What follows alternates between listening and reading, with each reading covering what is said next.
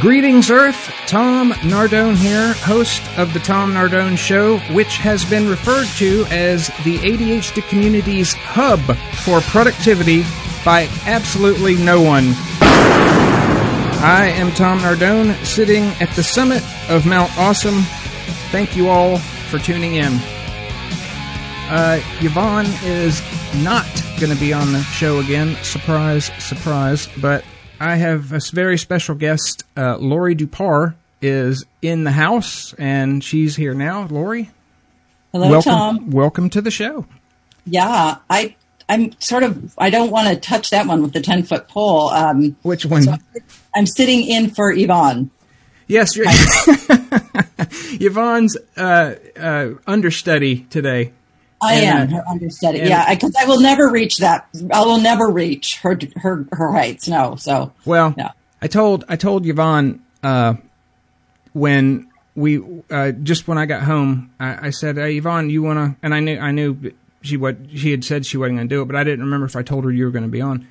And I said, "Hey, you coming up to do the show?" And she goes, "No, I already took my meds." And I said, "Okay." She goes, "What's the show?" I said, "Laurie's on." And she goes, "Laurie?" I said, "Yeah." She goes, "Well, I already took my meds. Why didn't you tell me?" I said, "Well, I didn't." So she took her meds, so she's not going to be able to. She's kind of they help her sleep, so we're better off without her.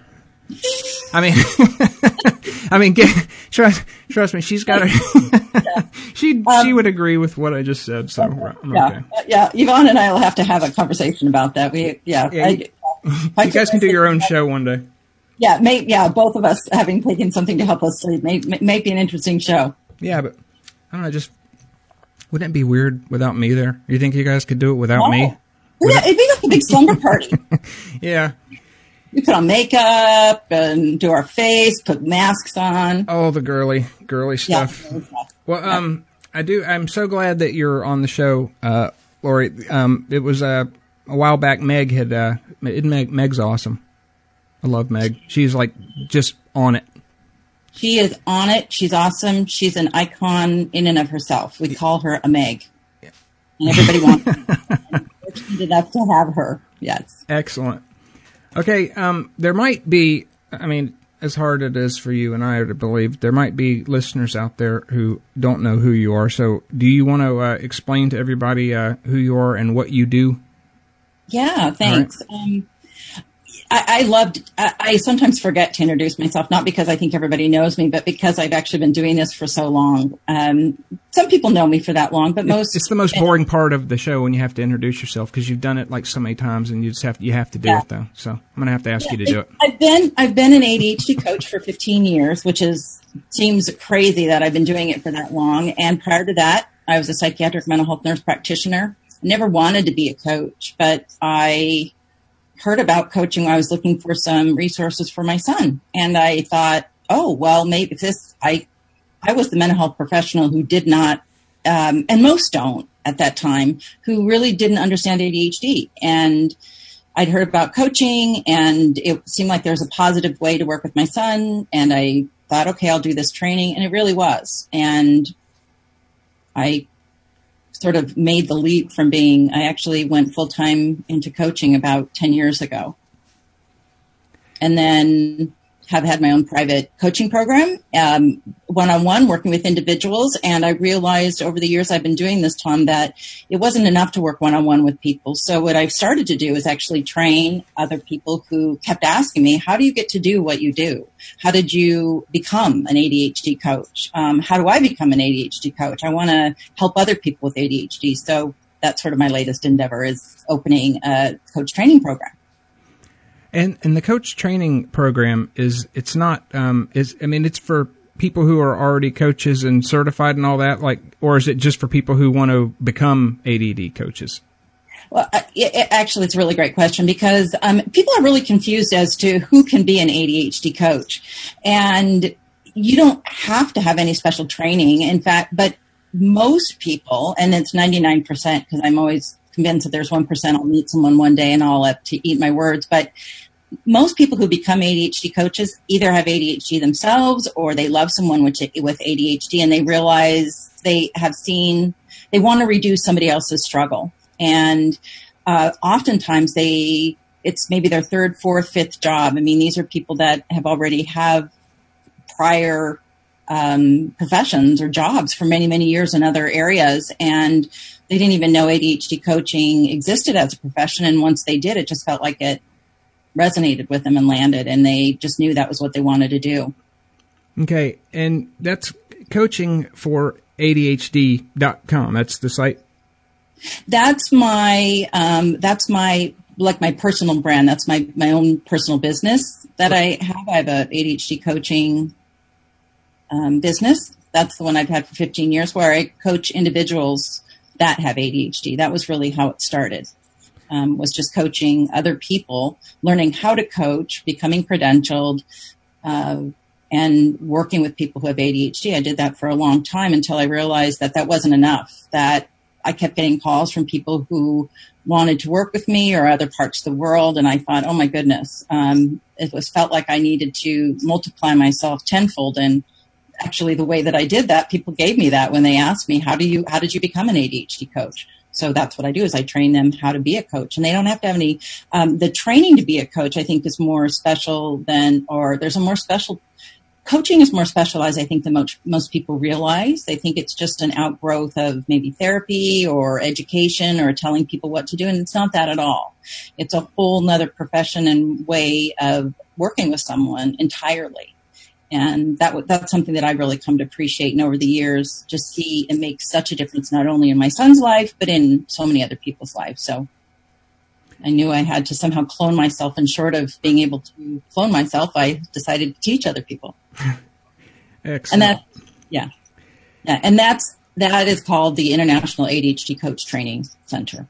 And that's because a lot of time, and I didn't. I knew that you were that you were coaching or training coaches. I didn't realize that you were training people to become coaches. I thought what you did was basically a coaching program for people who are already coaches. But you do both, I guess. I do actually do both. Yeah. For a long time, what I did is I worked with people who were coaches who watched my business develop and who saw that I was able to reach individuals, or had sort of a special way of reaching individuals that they wanted to know how I did. So I worked with a lot of people in developing their own businesses.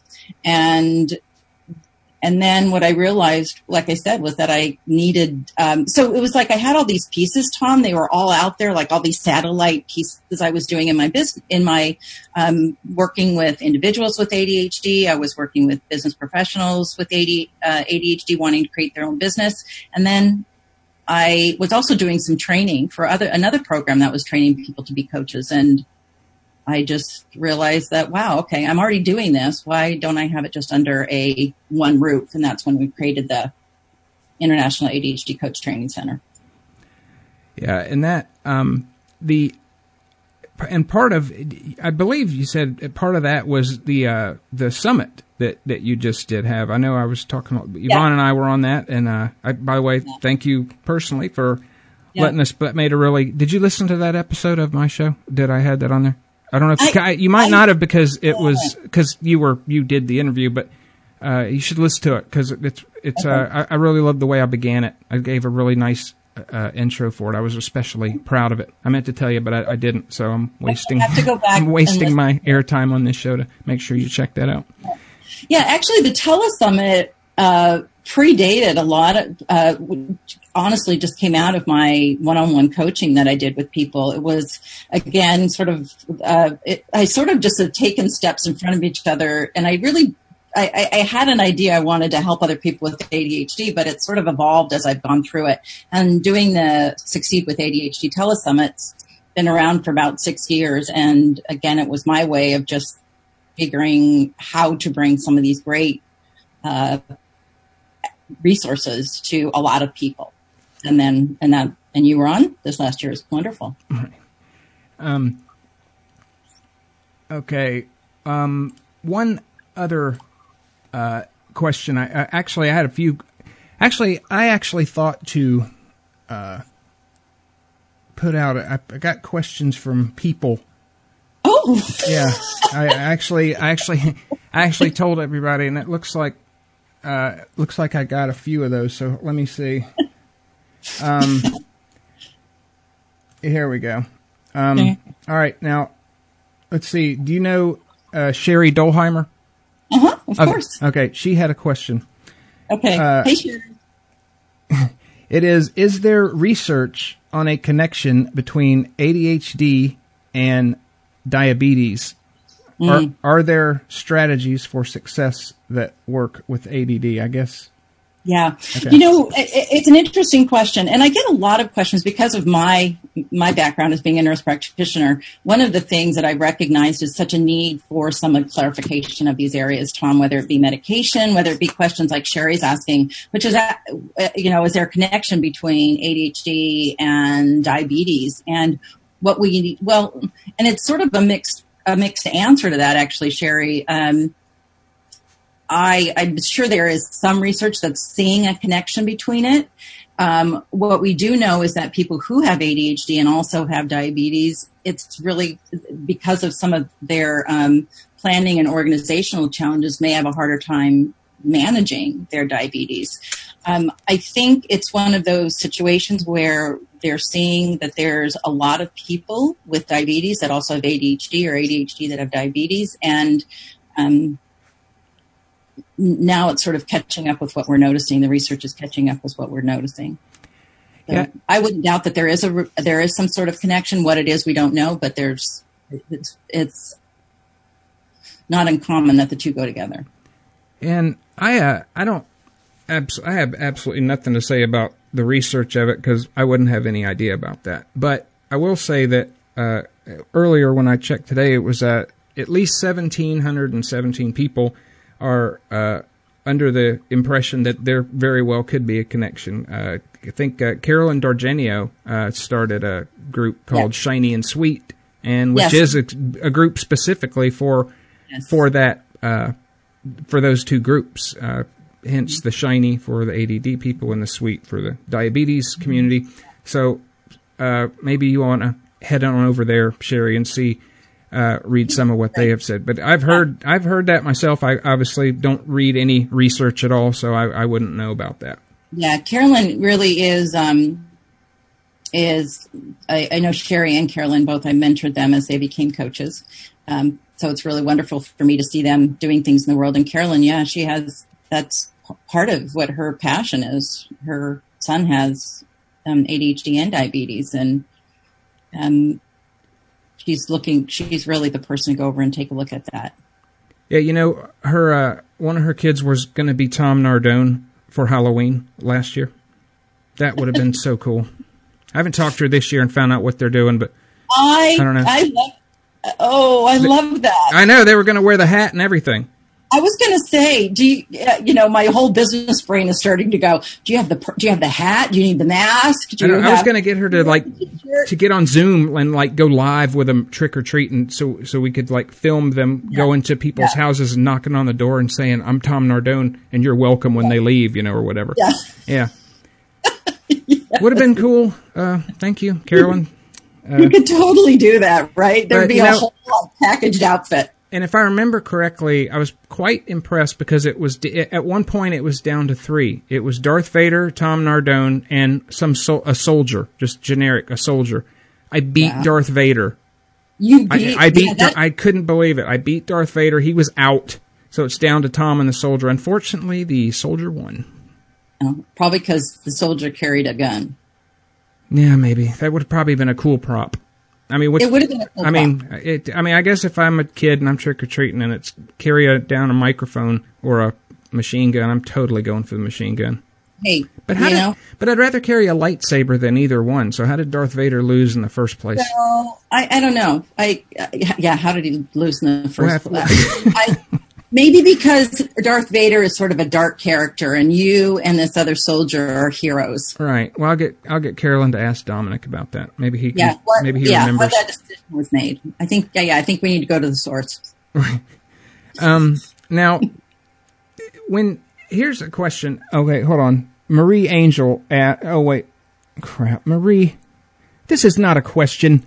It says she just made a comment on the picture. Well, Marie, thank you for the comment on my picture, but that's not what it was for. Read it again. I wrote something above the picture. You're supposed to ask questions. Okay, But last question is Sabrina McElye says, what do non-ADD, ADHD people need to know about ADD, ADHD, and how do we show support? As that she's not ADD. Okay. So what does she need to know about it, and how can she show support? Yeah. Oh, wow. Boy, that's like opening up a Pandora's box, isn't it? Yes, it is. It's like, I'm trying to think how to answer that question. Because it's sort of like the answer, I don't want to say the answer to the universe. It's either as simple or as complicated as that, right? Right. That's kind of how I think of it anyway, meaning simple that it's the same way you treat anybody that is maybe different than you are. Like, you listen. And take the blame for everything that your ADHD spouse does wrong. Just take the hit. It's not worth it because you won't win the conversation. You won't win the argument. Just take the hit. How about that? I mean, I know what you're saying there, and I know you take the hit a lot. Yeah, I'm okay about it, though. I mean, one thing about taking the hit is after a while, it just doesn't really hurt anymore. Oh. I mean, after a long while. Yeah. So just you build up like calluses or intolerance? Yes, for certain things, I suppose I do. But, it's amazing the things I've just Yvonne just caved on. It's amazing. I was walking through the house thinking, my God, she would never have allowed that years ago. It's like, I wonder, I mean, Yvonne's the best thing for me, but sometimes I look around, I'm wondering, man, was I the best thing for her? I don't know. I'm kidding. Of course, I was the best thing for her. I'm just saying. Well, we'd have to go right to the source, and she's not here, so we'll do that on our pajama party. Yeah, she can leave a comment if she thinks to check Facebook next time she's on her computer. Yeah. Honestly, Tom, I really want to answer that question. Okay. I mean, it can be as simple as really appreciating that people are different and appreciating people's differences. I mean, it could be that simple, or it could be as complicated as depending on your relationship with that person, because that does matter. I mean, you brought up talking about Yvonne. It matters what that person's relationship is to you. It could matter, but you could go to the full extent of learning everything and anything you really could about what ADHD is so that you had an appreciation for that particular person's situation. But at the nth degree, we never really can step into somebody else's shoes. We just, I don't even say a tolerance, but it's just, I think it's coming from a place of being open to people's differences. And if you want to know something about ADHD, there's a lot of information out there that can help make sense of some of their behavior, which for a lot of people, it helps for them to understand that. Way better answer than take the hit. Good answer. Or in Tom's case, you can take the hit. Yeah. Yeah, it's just not good for me for her to do that, I guess, but she does it. She's so awesome. Was she threw you under the bus? What? Pardon? Would she throw you under the bus? Oh, no. Yvonne, she just doesn't get... I mean, I don't know if she's just tired or if she... I mean, it's just... I mean, it's nothing... I mean, I'm things are, like, better, I suppose, than they, like, used to be, but I think it's just, like, she has to just ask herself, what's harder, to really go to the mat with this or just to... I mean, is this really worth... getting into all that about, and it's usually just not, but, it's funny but Yvonne has these spells, where I remember last month I was having I asked her, because when she makes the house payment, it comes out of my account, and I noticed that I've still got a bunch of money in there, and I'm thinking, well, if she no, there's no way she made the house payment, otherwise I'm getting this on Amazon.com. But I said, no, I haven't. And I'm like, look, I actually went back. Couldn't believe I did this. I actually went back and looked at the dates, like, that the house payment's been made on. And I said, Yvonne, you got to make the house payment. Because I'm gonna. So I had to, like, bug her about it. So I was kind of proud of myself that when I watched her get up and make the 2-minute phone call that it takes to make the house payment, knowing that, I had a little something to do with that. Yeah, felt pretty good about that. Happen. Yeah, I made that happen. Mm-hmm. Yeah, it's not like I went and made the house payment, but, I delegated, which is just as good. Just as good. Now, here's a question. This is my question. Is it harder to coach a coach, or is it harder to coach a non-coach? It's harder to coach a non-coach. See, I would think that the opposite were true, because I would think that a coach, would have their own opinions about certain things and might just disagree if something you said wasn't necessarily in line with what they thought. Since they are a coach, I would think it would be a little bit of a problem there, but it's not. It's easier to coach a coach than it is a person with ADD. Well, yeah, and I think a part of it goes back to, in coaching, we are not telling somebody what to do. So there would, as a coach, if you really are coaching somebody, there's not going to be anything really to disagree with. What you're doing is you're helping them sort of access their own solutions to it. So yeah, if anybody you tell that you're going to tell, a lot of people do come to me as a coach and think that I do have a lot of experience, and that experience helps me is be able to help them differentiate where the challenges are for them, so we can, they can start working at them, what works, what doesn't work for them. But a coach is actually someone who is a coach. There's a whole process that we go through when we're coaching somebody that a coach learns. And so when I am working with people who are they're training to be a coach, or I'm doing training to keep myself up on coaching, there's a very big difference when you're coaching a coach or coaching somebody who's not. And some of the adults who are going through the training program, one of the first things I do is actually have them coach each other, because they both sort of know how it works. It's like they kind of balance each other out. They both know there's supposed to be this process as they go through. So it helps each other. But what happens after a certain amount of time is that if the coach really isn't doing that good of a job, is that if a person is a coach client, they sort of help the coach along. So does that make sense? Yeah. Yeah. And then and it takes oftentimes for somebody who doesn't really understand what coaching is, and it's not something that's well understood, for somebody who doesn't have a background in coaching to go, oh, okay, this is what coaching is. So yeah, it's actually harder to coach somebody who's not a coach.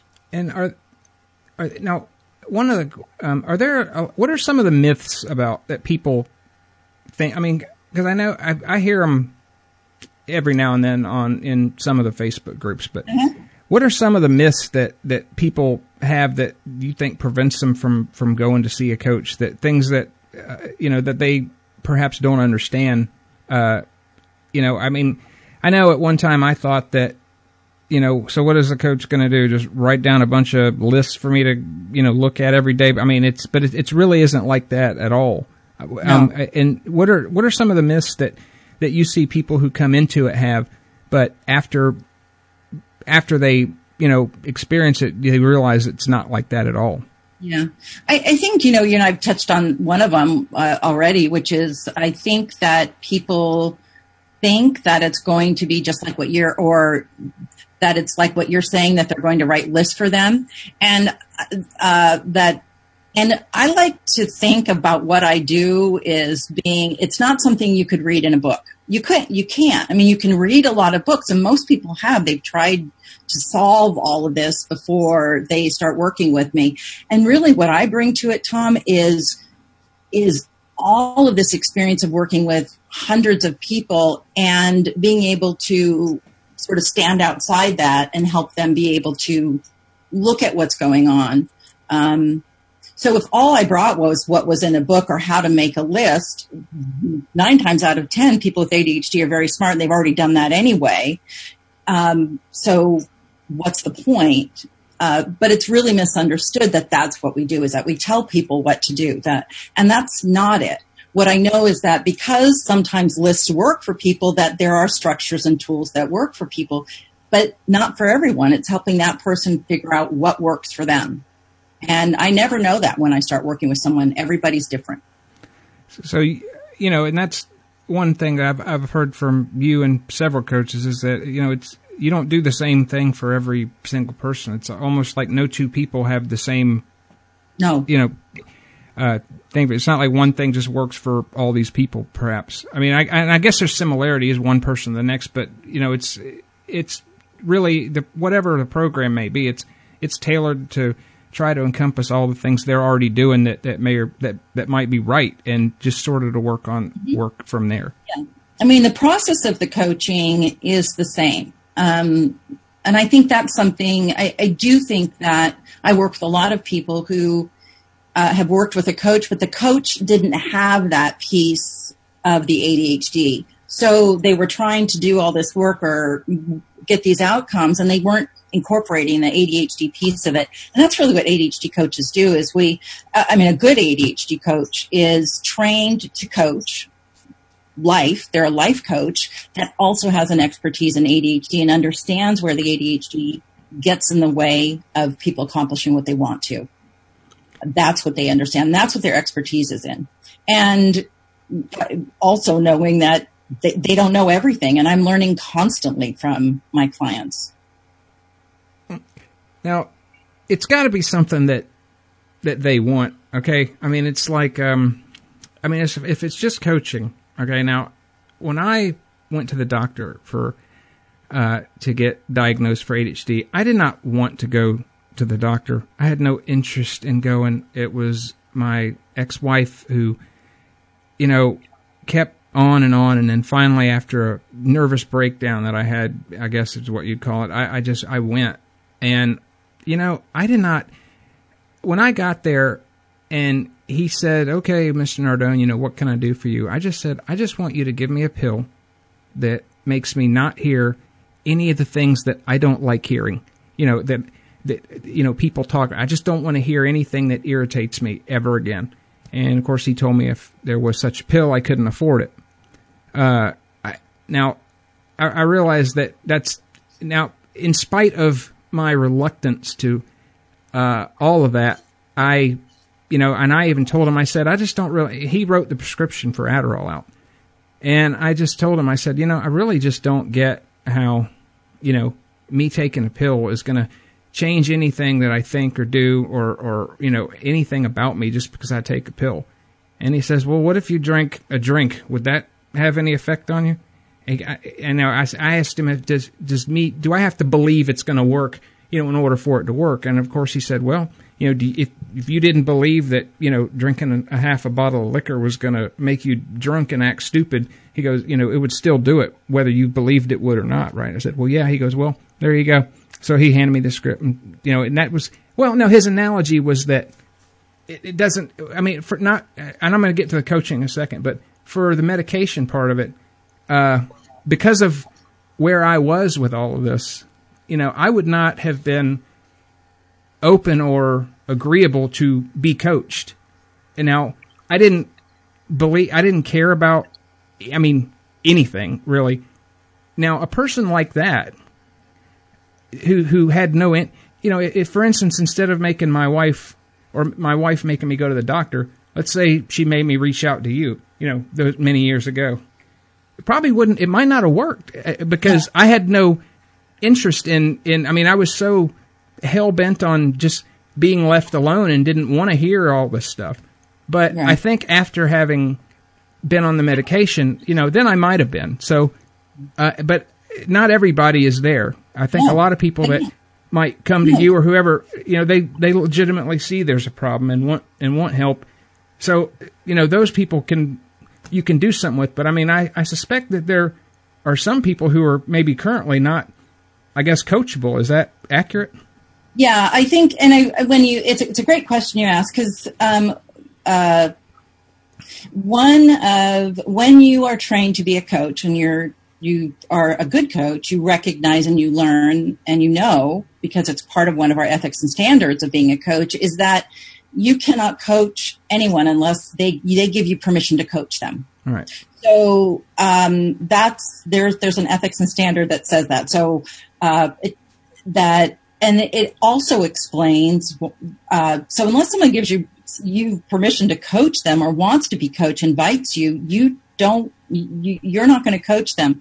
And when people are finding out about their ADHD, there's a whole grief process, emotional cycle that people are going through, and they may or may not want any kind of extra help. A lot of times they're angry, they're frustrated, they don't want that.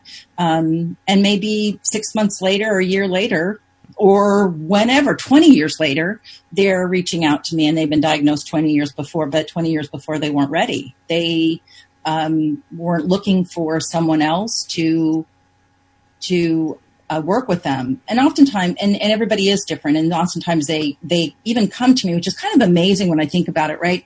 They come to me thinking that I am going to tell them what to do. I'm not sure I would go work with somebody if I thought that all they were going to do was tell me what to do. Right. I'm not really good at people telling me what to do. If they tell me what to do, I'll probably do just the opposite.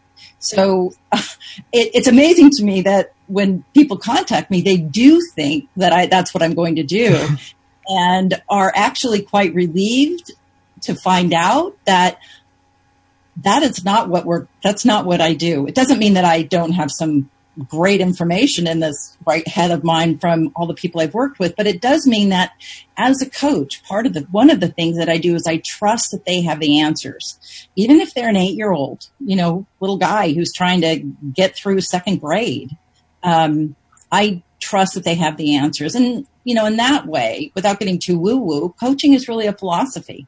I truly believe, I think it's why it fits with me. I really believe, always have, that people have the answers for themselves if we just give them a chance to answer and really listen to what they're saying.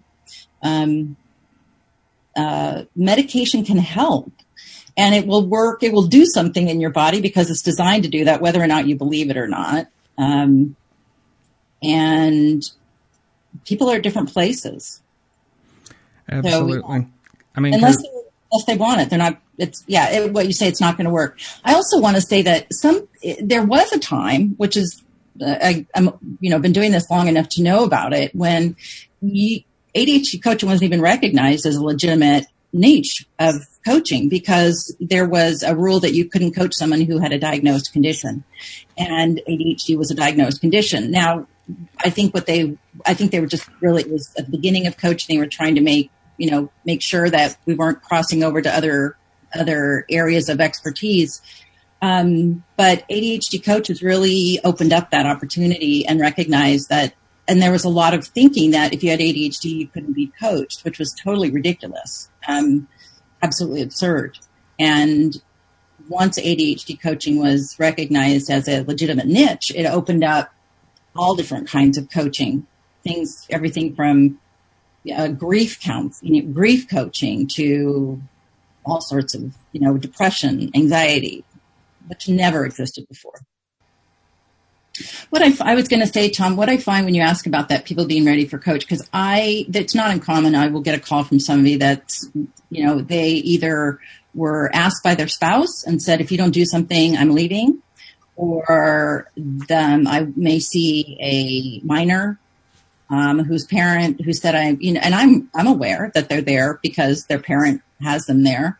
And one of the things that we do in coaching is we're very upfront about stuff like that. So I acknowledge it. It's not like, it's an elephant in the room that I make sure that we talk about. And what I find over and over again is that most people are reluctant to work with someone because they are so tired of everybody else telling them what to do or thinking that they know how to do it. And these are not stupid people. They have been trying over and over and over again.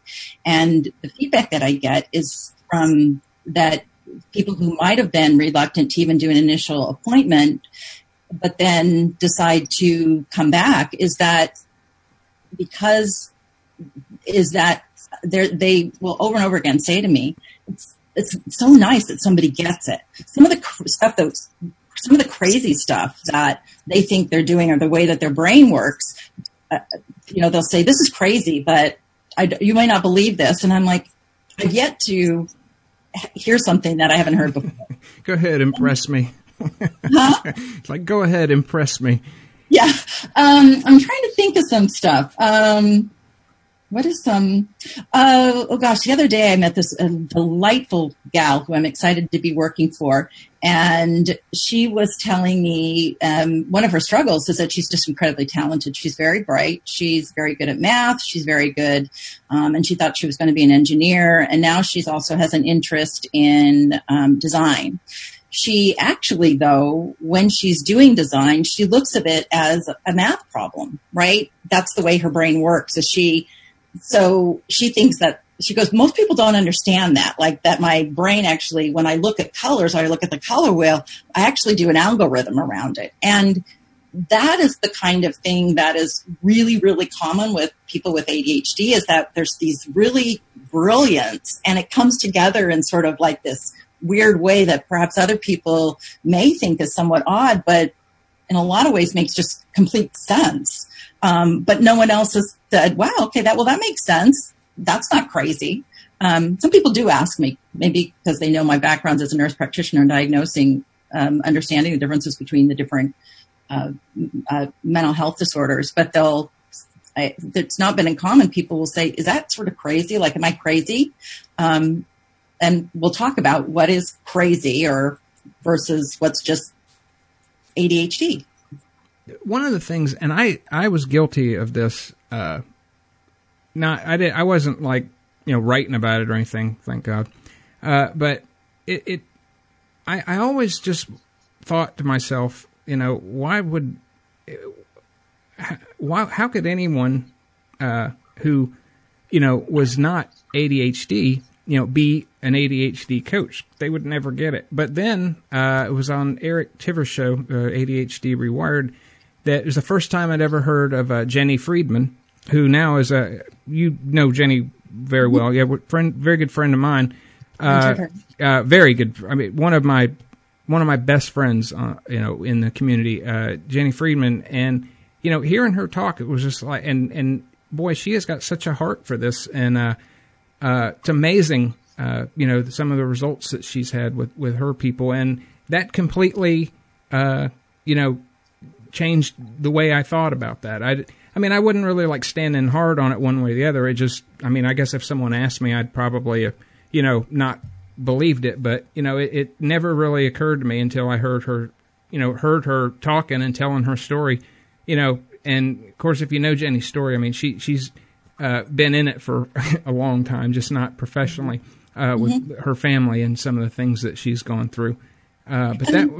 I think sometimes that's the difference. When people become an ADHD coach, there are some individuals, when they're looking for a coach, think they have a preference. It's sort of like, I think I would like to work with a woman or a man. It's that kind of preference. Or they have a preconceived idea about what it means if their coach has ADHD or not. In fact, I've had some people who I work with who have said, I don't want my coach. I've talked with some coaches who are obviously ADHD, and I don't know that that's really the best fit for me. So they're looking for somebody that doesn't have ADHD, and others on the other boat. And most people who become coach, again, 99%, and I'm sure I know Jenny fits this, is that they may not have been diagnosed themselves, but they have been around ADHD and are passionate about it because of their own personal experience, either maybe a family member or spouse, that sort of thing, that has ADHD, and they've seen it. Right. And, and one thing that, and of course we talked about this before the show, is that I've been asked myself by a few people about you, being ADHD, and in all the things I've heard and read, I can't and was not able to find anything where you have publicly come out and said one way or the other. And I know in the past, I don't want to say you skirted the issue, but maybe didn't answer the question. But I'm just going to give you an opportunity on the show here, if you would like to come out on the Tom Nardone show and ask you, at the risk of just asking, are you yourself ADHD? Yeah. So, you and I mentioned that, and I said, that's a great question, Tom. And, I'll go on the record. I have recently been diagnosed. On the record, on the Tom Nardone show. You heard it here first, Earth. Yeah. You heard it here first. Mm-hmm. So how does it feel now? No different. Okay. So, but, right. Everybody who knew me, that if I hadn't, when I would say, I've never been diagnosed, they're looking at me like, really? Like, you walk like a duck, you talk like a duck. Really? Do you not? So I'm a duck. Right. And not in a bad way. And what I know, because I work with so many different people, that my situation where is not uncommon, where people are diagnosed they may have struggled with, they've been able to compensate. We were born with this particular kind of brain style. We've always compensated. For some people, it's the environment they're in. For some people, it's the individuals that are in their life that are helping them manage that. For women, it's not uncommon, which seems to be, very classic in that sense, is we hit menopause and the hormones change, and all of a sudden, without as much estrogen, more information than you ever wanted, right? Yeah, I'm also in menopause. Laurie Dupar, officially ADHD, and coming out menopausal on the Tom Nardone Show. Laurie Dupar. So, and that's very common as well. So I know that people diagnosed and seek that kind of information at different times for different reasons. So their ADHD is everywhere around me. My first real awareness that, there's ADHD genetically in my family was when my son was diagnosed, 20 some years ago. My husband's diagnosed. 2 of my kids, probably 3 of them, have ADHD, but one is in an environment that's really supportive for her. Brother and sister ADHD, parents. So it was very highly likely, even if I wasn't diagnosed, that it was just a matter of checking the box. And recently, I actually said, you know what? I'm going to go and explore that. And I did. And I went and I talked to a psychiatrist who I had a lot of respect for here in the Seattle area. And I'm really impressed with him. He knew his stuff, which is saying a lot from me. And I said, okay, and started on Adderall. And what I know is that about ADHD is that you can be diagnosed, but really the definitive diagnosis is when you take the medication and it either, it makes a difference. And that's the definitive diagnosis. So for some people, if the dosage is too low, they're like, well, it's not doing anything. What's the big deal? Which is kind of pretty much what happens with me.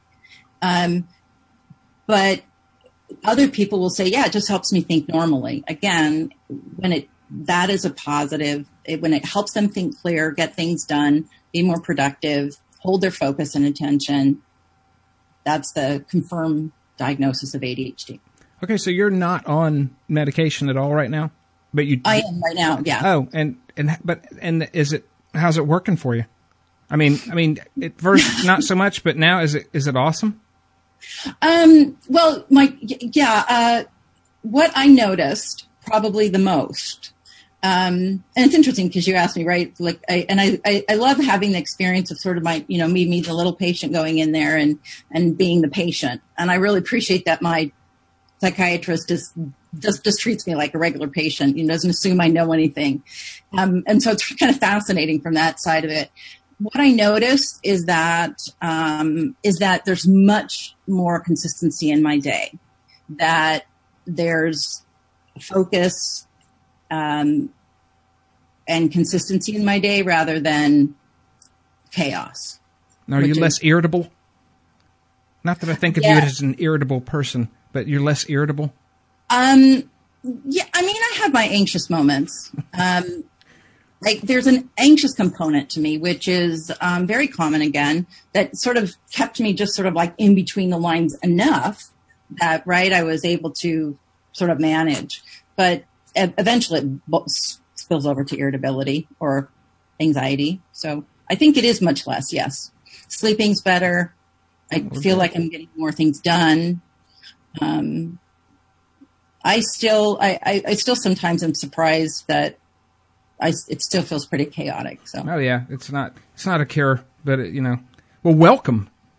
Hey, it's sort of like I've always been here, right? I know. I've always been here. So there's a sort of like the other boxes: ADHD, non-ADHD, or undiagnosed. I was undiagnosed. Right. Doesn't mean I didn't have ADHD or have that brain style. It just means I had never been diagnosed. It was never official. Mm-hmm. Did you suspect it and wonder? Did you wonder or suspect it or just never really gave it much thought? Oh, of course, right? I wondered and suspected, and I think when I started to, I don't even know what probably said, okay, why don't you just go find out? But I actually, I kind of sort of do, but I won't talk about that right now. But I said, okay, I'm curious. Let's see how this works. And even when my son was taking Adderall, there's part of me that is so in between the lines. Like I never took one of his pills to see what it's like. And I know a lot of parents do that. And I don't even know why I didn't do it. It makes total sense that they would want to know what that experience is like. Unfortunately, it depends on whether they have ADHD or not and how the medication works. But I never did that. So I never had that experience of what is it like to take stimulant medication that increases my dopamine to my frontal lobe. What difference would it make for me? I saw it all the time with clients, but I never had pursued that for myself. So, okay. Now, as far as your life is concerned, not all the stuff we talked about ADHD, like just your life, like when you turn the computer off or whatever and turn around, what do you go do? What do you do for fun? You sneak off and have like an Xbox. You have like an Xbox in a private room that you play in Skyrim or Fallout on. Now, what do I do for fun? So I love that, and I actually. So it's so funny you asked that, Tom. I actually Googled that yesterday. How to have fun? Yeah, like. Now, because I was raised in a family that you worked, and when you were done with work, then you played. But nobody was an entrepreneur, or they didn't. I didn't have the role model that if you're an entrepreneur, you just have to say you're done. And as an entrepreneur, if anybody knows, you're never done. I could work 14 hours a day, and part of it I love. So it is enjoyable for me. So I kept Googling. I enjoy my work. I have fun at work. And it kept taking me to how to have fun at work. It was like one of those like mixed, couldn't understand the question. Like, what? You're having fun at work?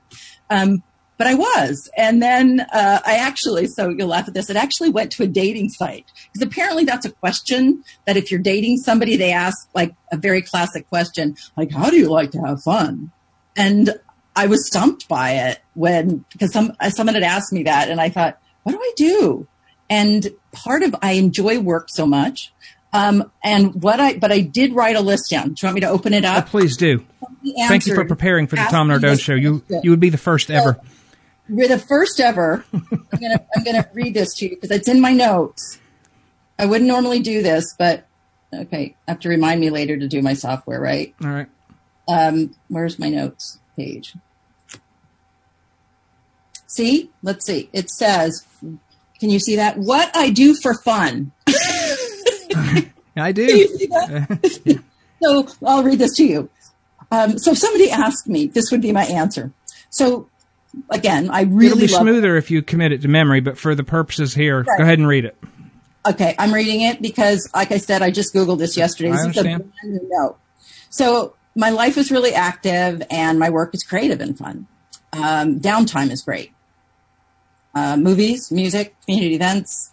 I love to decorate. I love great conversation, time with friends or family, my pets.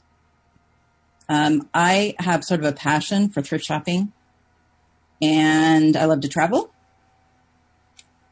I actually sort of can binge watch certain shows, everything from Mad Men to Oz.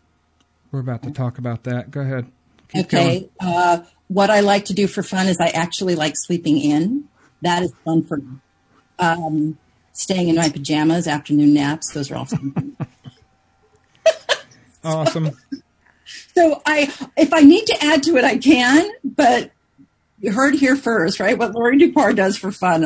It's like, am I boring or what? Right on.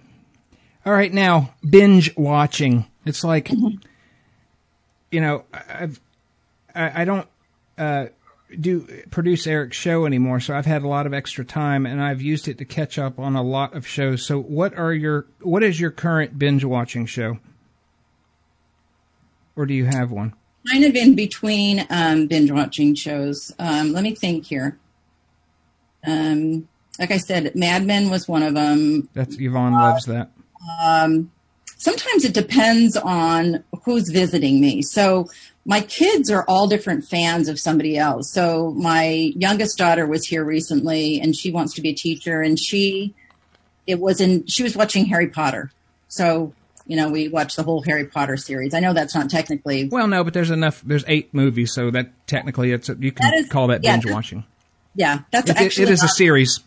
Yeah, not my good time. Probably the reason I got into Oz was another one of my kids was here, and he enjoyed that. That's an intense show. Yes, it is. I like Orange is the New Black, right? Love that. Oh, I know. The latest one that I watched, I can't even believe I didn't watch this, Game of Thrones. Oh, yeah, I just did finish that a couple of months ago. That is outstanding television. Right? Yes. Game of Thrones. I went back to which is amazing how far back it goes, right? And I think we're over now for the season. So that was probably my last binge, was that.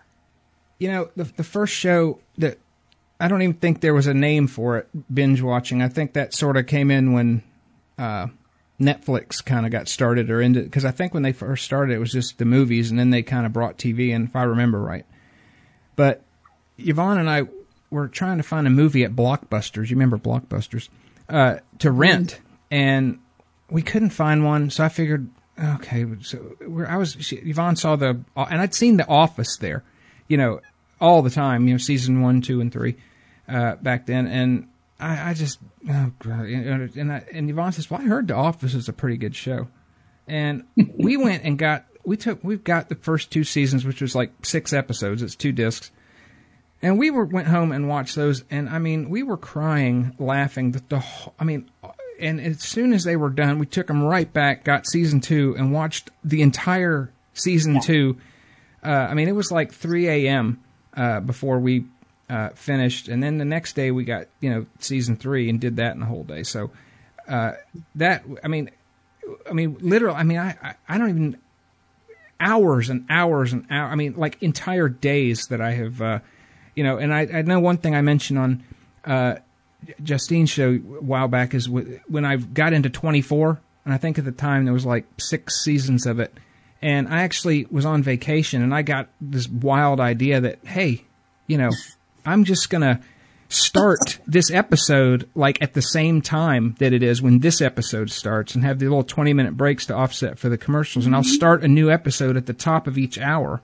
Mm-hmm. So for like 6 days, I was living the life of Jack Bauer. And it's like on the 7th day, I came out, and I would like racing downstairs to throw something to eat before I could run up and catch the next one. So, that was probably my most disgusting display of binge watching. Yvonne actually got quite irritated about that. But I think Mike, I'm old enough to think like The Office. My idea of before I knew there was binge watching or was just reruns, right? That's how I saw like The Office and all those shows. And I usually and I think I discovered that they have all these shows on, like you can watch. Probably my kids introduced them to me. It was actually on Amazon Prime. You can get the. Oh yeah, we got that. Yeah, and I think probably one of my first was like 6 Feet Under. Don't know why I chose that one, but that was one of my first shows that I ever watched was 6 Feet Under. That's a great show, and Fantastic. a lot of those actors, showed up in other. Dexter was another one I just finished watching. Yeah. Dexter was good. Mm-hmm. Narcos is a new one that's on. Loving Narcos. I just raced through that second season in a day.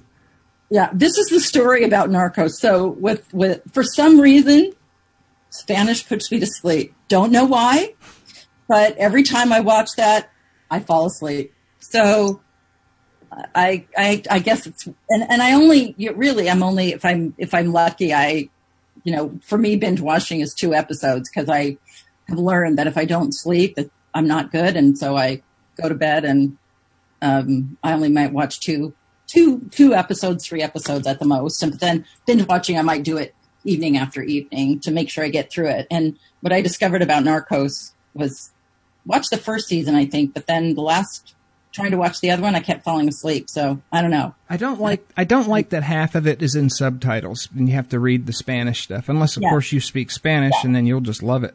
But I don't mind reading it for that show because it's such a cool show. Yeah, it is. Pretty cool show. But of course, Breaking Bad. Have you seen that? Oh, yeah. Yeah. I had to laugh when I watched that. One of the interesting things about, and I'm sure right here we are talking about binge watching shows, but from, I'm always fascinated by how people think, or like how, that's always been what interests me. But watching like Breaking Bad, and I'm thinking, and I also, my roommate's son who was in film production. So I'm getting all this background information from him, like recognizing like was it Mad Men or something else was like made for the binge watching. But a show like Breaking Bad isn't necessarily. And literally, as I watched that show one after the other, I got tired of it. But I think if I was watching it over years, I would have probably enjoyed it more. I enjoyed it for several seasons, and I'm like, why are they still doing the same thing? What is he needing? Yeah, what is he needing this money for? But I did enjoy that show. Yeah. Yeah, and the one show that I would say that I've binge watched more than any, and several, honestly I couldn't tell you how many times I've gone through them all, is the adult cartoon called Archer.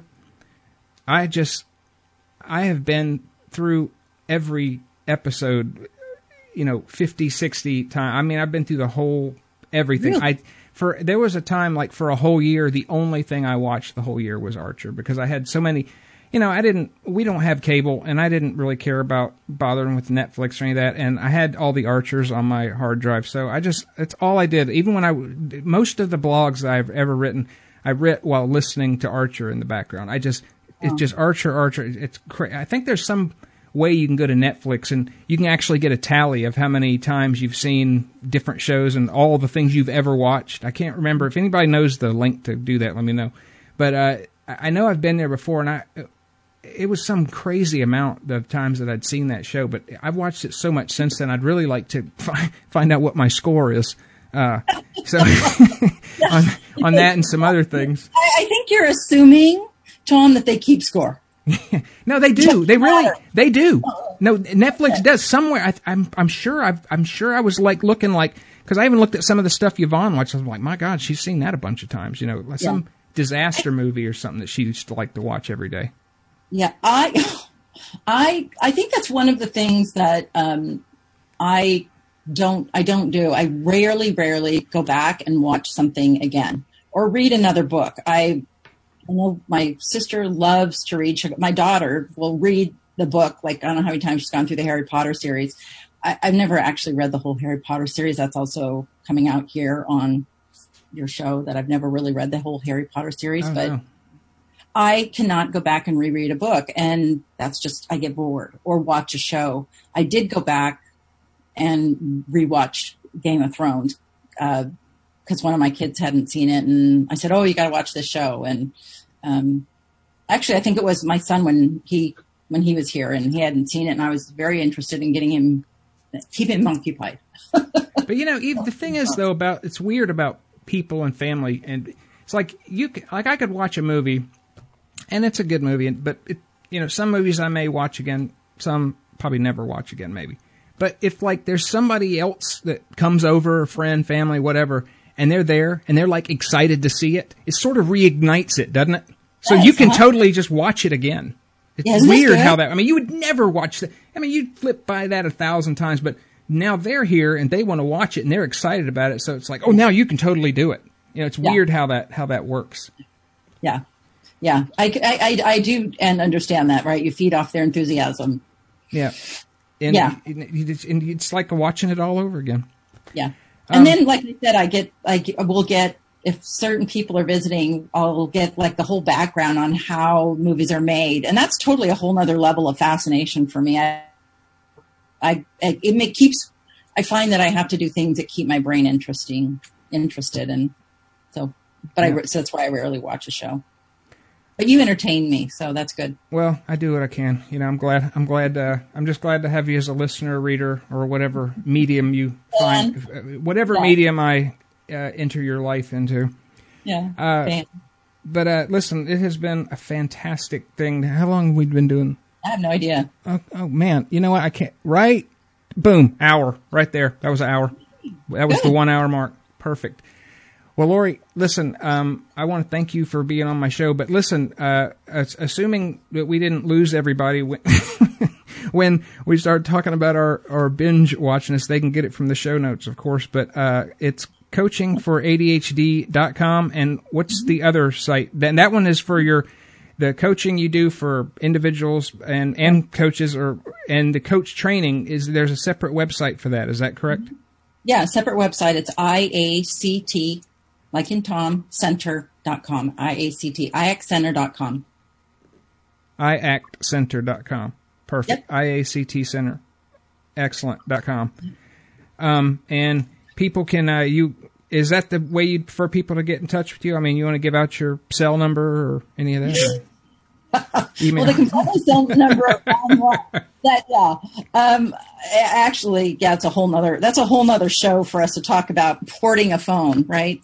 Not a lot of people know what that means, and I've been in the process of trying to port a line, so my phone number is everywhere. But no, going to the websites are the best way to get a hold of me, because that will take them directly to an email connection, and they have to only remember one place to go. So I find that really works well. So they can reach Coaching for ADHD, or they can go over to the IACTcenter.com if they're interested in finding out more about becoming an ADHD coach. And of course, you're on Facebook, and your Twitter handle is @Laurie Dupar. Probably. Yeah.